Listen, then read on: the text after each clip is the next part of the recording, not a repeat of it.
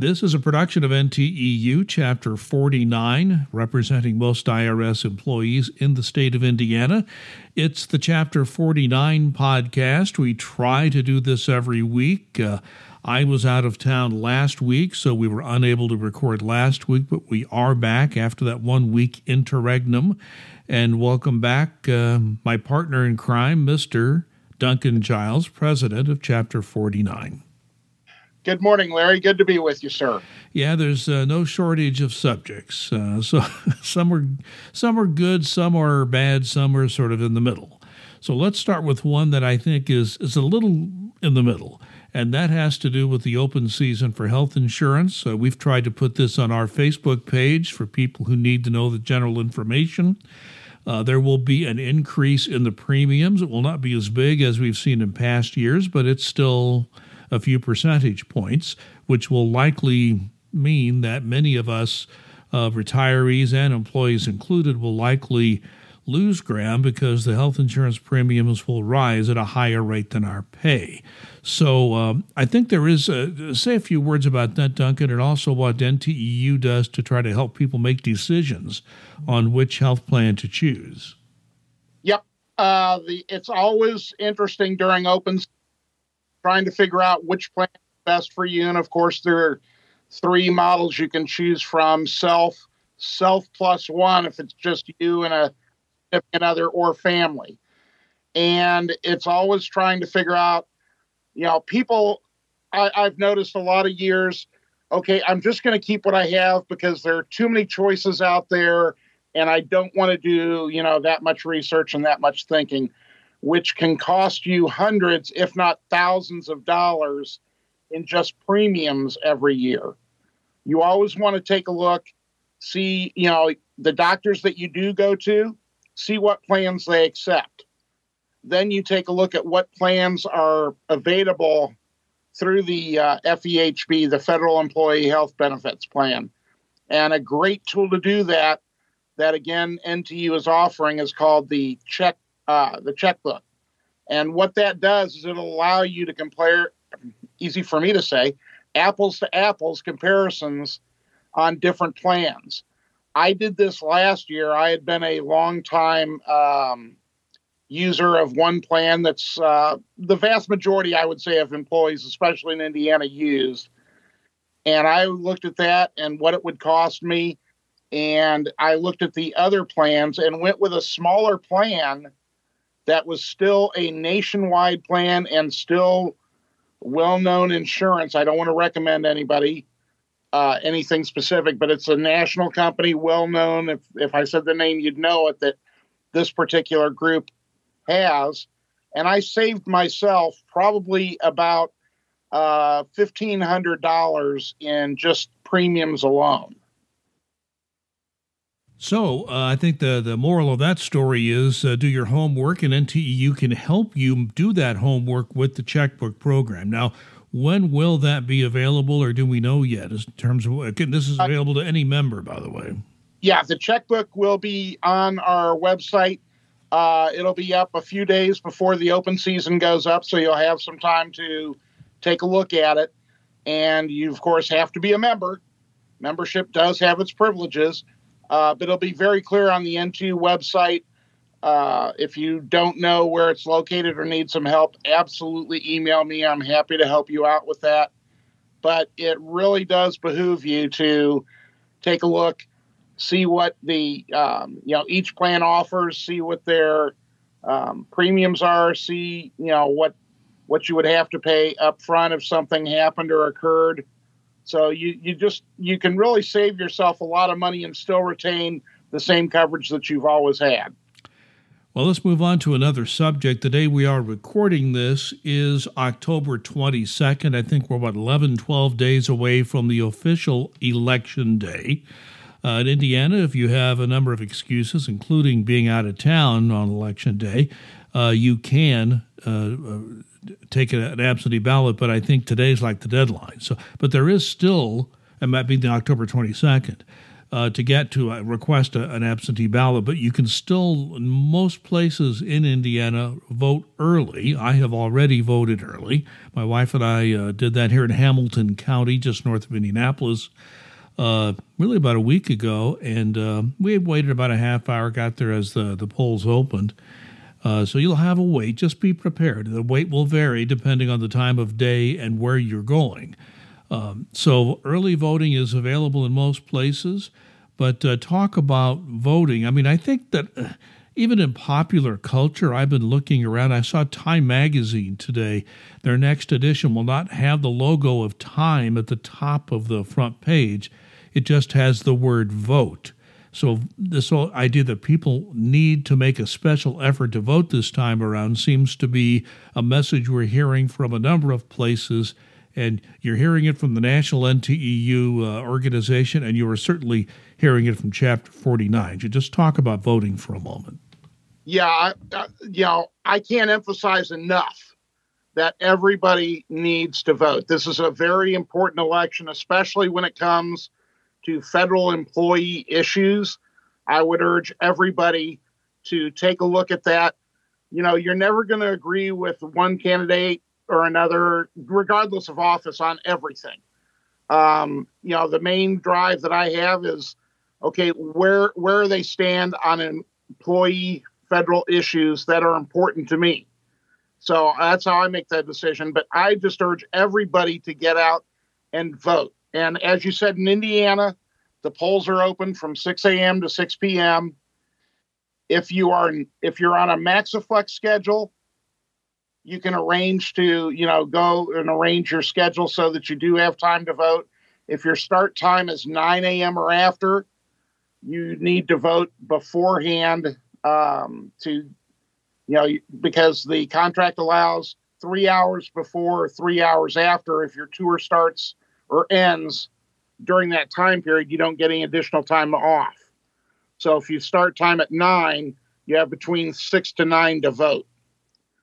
If you start earlier than 9 a.m. or not on a Maxiflex schedule, you do get some administrative time to vote per our contract. And that would entail, if you start at 8 a.m. and your tour ends at 4:45 p.m., you would get an additional hour. You'd get an hour either beforehand or after work, leave an hour early to go ahead and vote. So there are different ways of doing it. Like you said, you can vote absentee, which I did because I'm working the polls. I just can't stress enough that I think everybody, regardless of political party, left, right, center, doesn't really matter. You need to make your voice heard, and this is your opportunity to do it. Yeah, a couple of things I just want to add to that. I'm old enough to remember when like 99% of the people at the Indianapolis IRS office had a tour of duty of 8 to 4:45. There were very few exceptions to that. In that case, everybody was eligible for that 1 hour. Not true today, as you say. We have shifts, we have Maxiflex, we have different kinds of arrangements today. So arrange to vote. That's the main thing. Check it out. Make sure that you have made the proper arrangements, and that 1 hour does not apply to early voting. It just applies on Election Day. Another thing you and I talked about before we started here, just as we were preparing for this, in Indiana, if you are in line to vote at 6 p.m., you are supposed to be allowed to vote, no matter how long it takes, no matter how long the line is.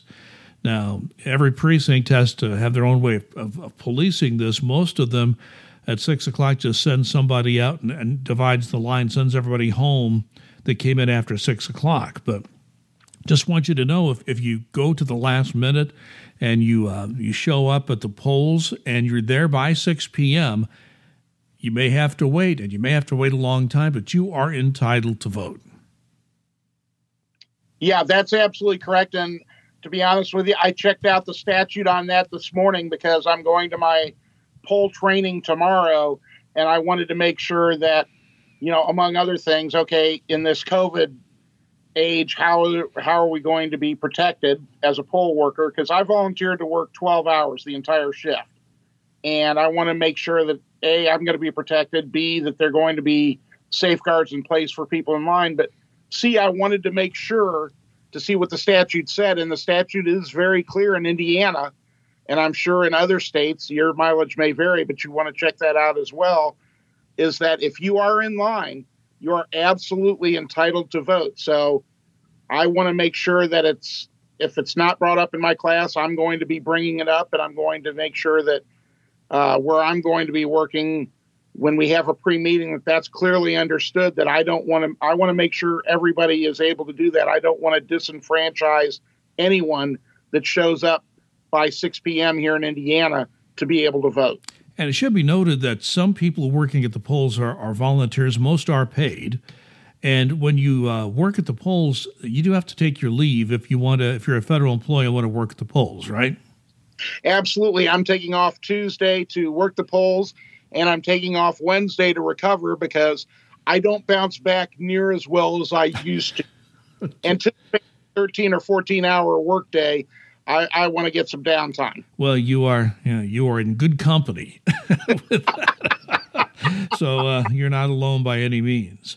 I want to talk a little bit about appraisals and valuations, that kind of thing. There's one concept that has been out there, and it especially seems to be some managers who feel like if you are starting a new job with critical job elements, it may or may not be the same as the one before. Sometimes they're completely different. A few are going to always be the same.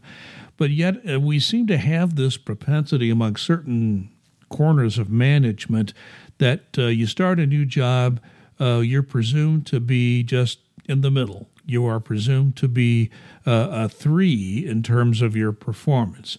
Talk a little bit about that. Yeah, what we're running into right now are two things. Exactly as you said, we've gotten a lot of people that have switched jobs. And even if you go to a different division from, say, SBSE to I, that work that you did in that different division does carry over. So it may be an apples to oranges comparison, but there's still a comparison there, and you still should be, valued for the work that you've done, and they need to take a look at that documentation.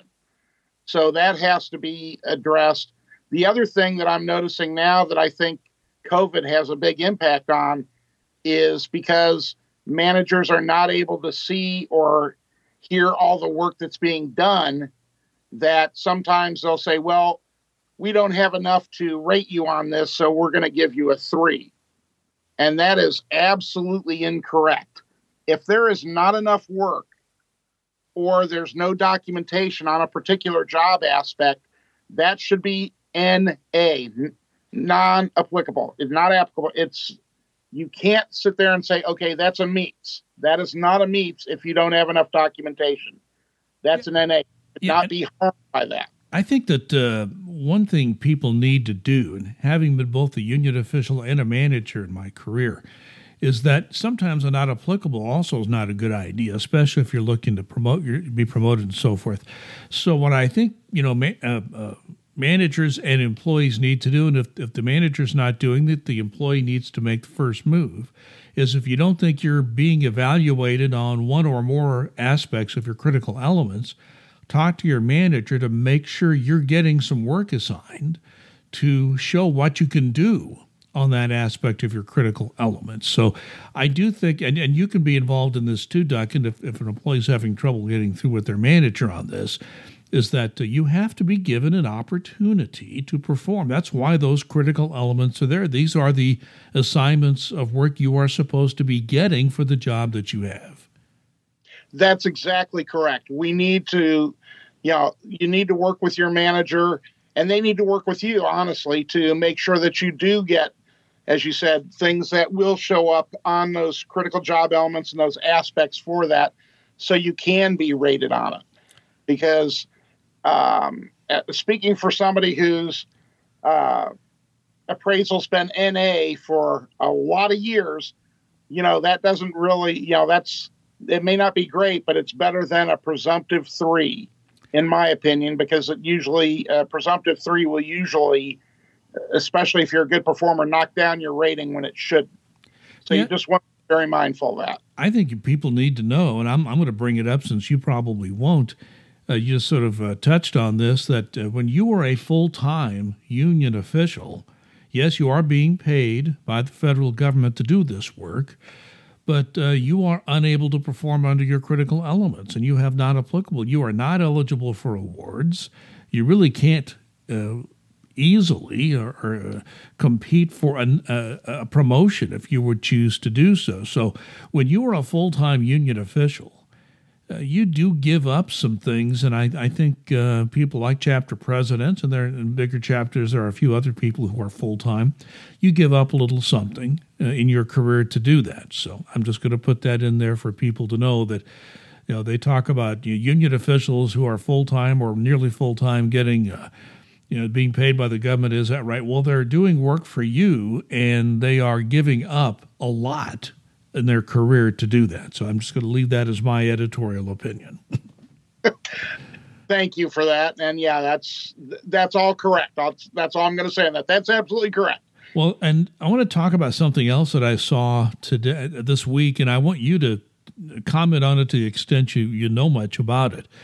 The Office of Personnel Management, OPM, is like the HR department for the federal government. It is an executive branch agency under the purview of the president, as Treasury is. Treasury and IRS are executive branch agencies. But there were some new rules that came out recently dealing with people who are having performance problems. So what do you know about this, and what should we be aware of in this realm? Yeah, this comes from the president's executive orders that he issued well over a year ago, probably close to 2, that, to be honest with you, are quite detrimental to employees.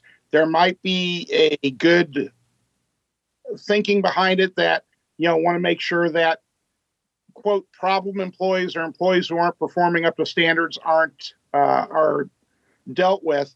Well, there are avenues to deal with them. Specifically, I can speak to in our contract, if managers are willing to do that and put in the correct work. Most of the time, managers do not want to do that because it does take effort.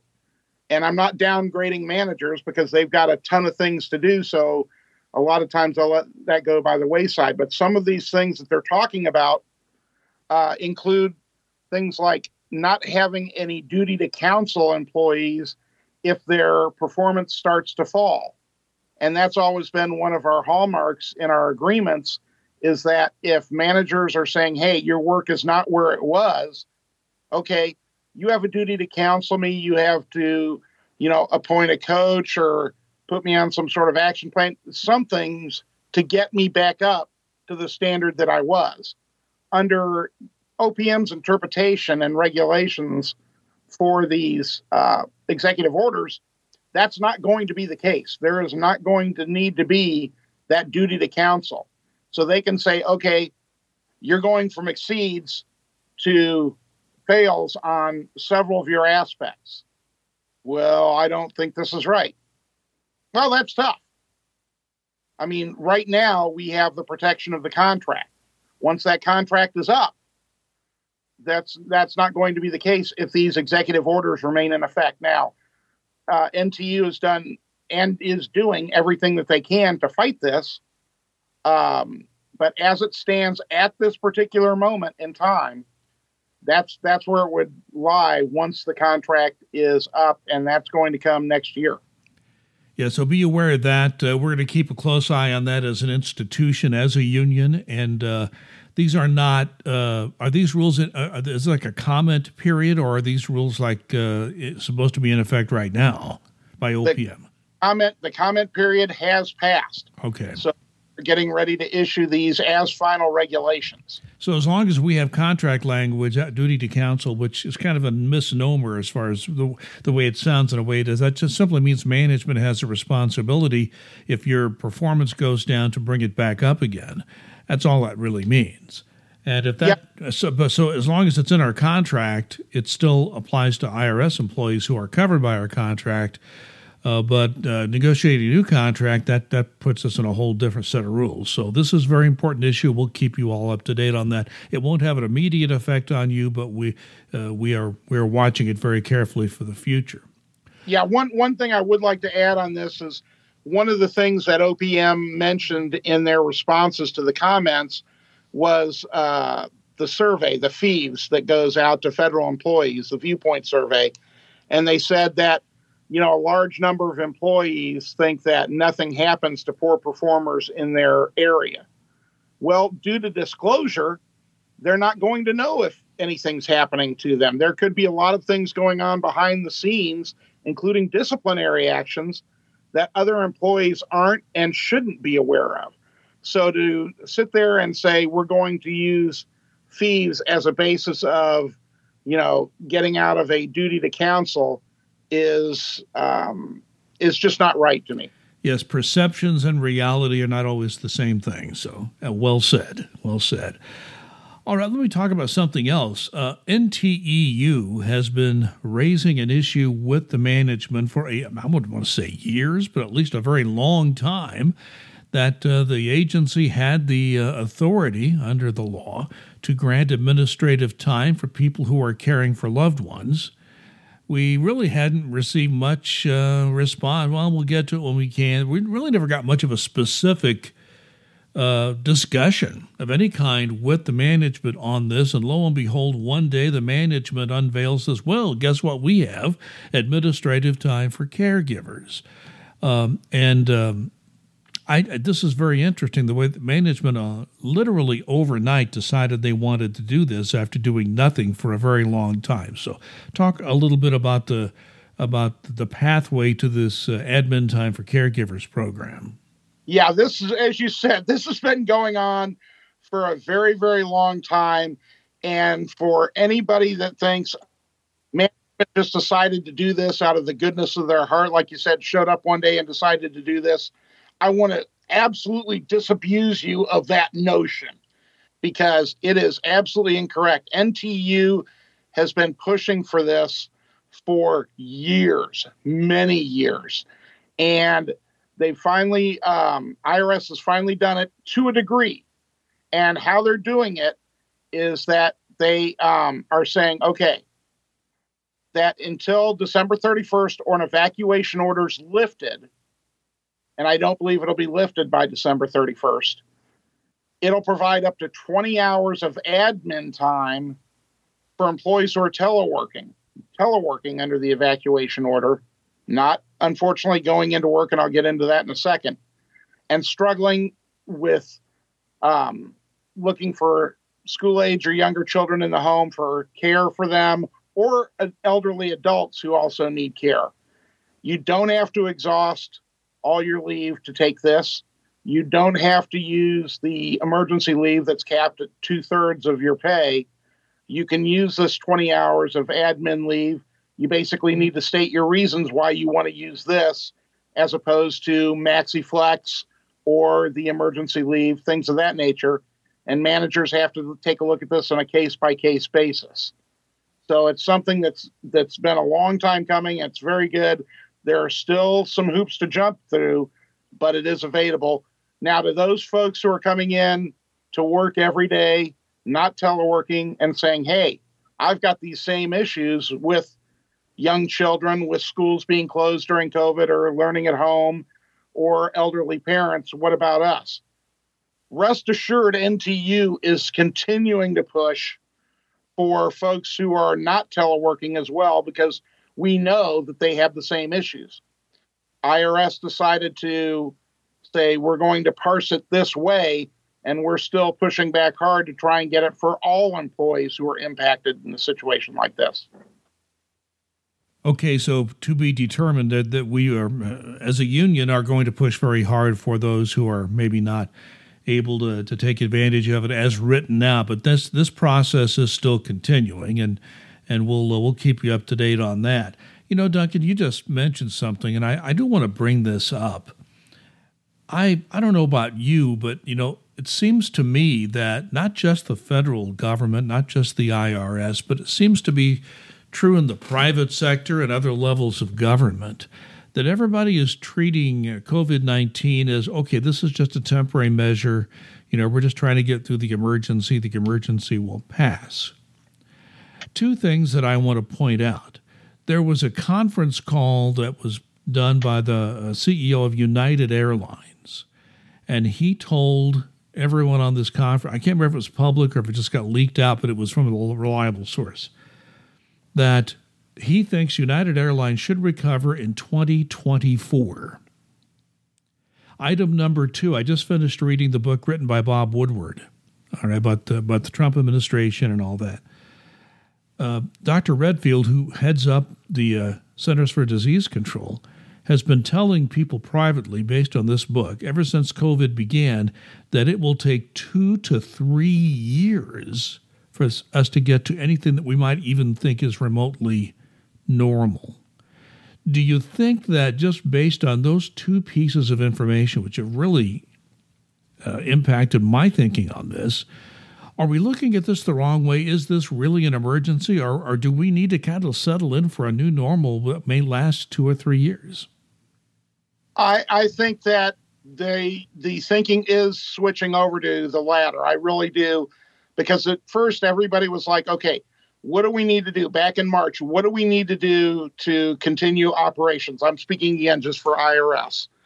And the decision was made, okay, we'll shut down the service centers. We'll get everybody on telework that we can get. Then we start to reopen. But I think that for quite a long period of time in the future, we're still going to be looking at maximum use of telework. We're still going to be looking at social distancing. We're still going to be looking at masks in the workplace. This isn't ending anytime soon.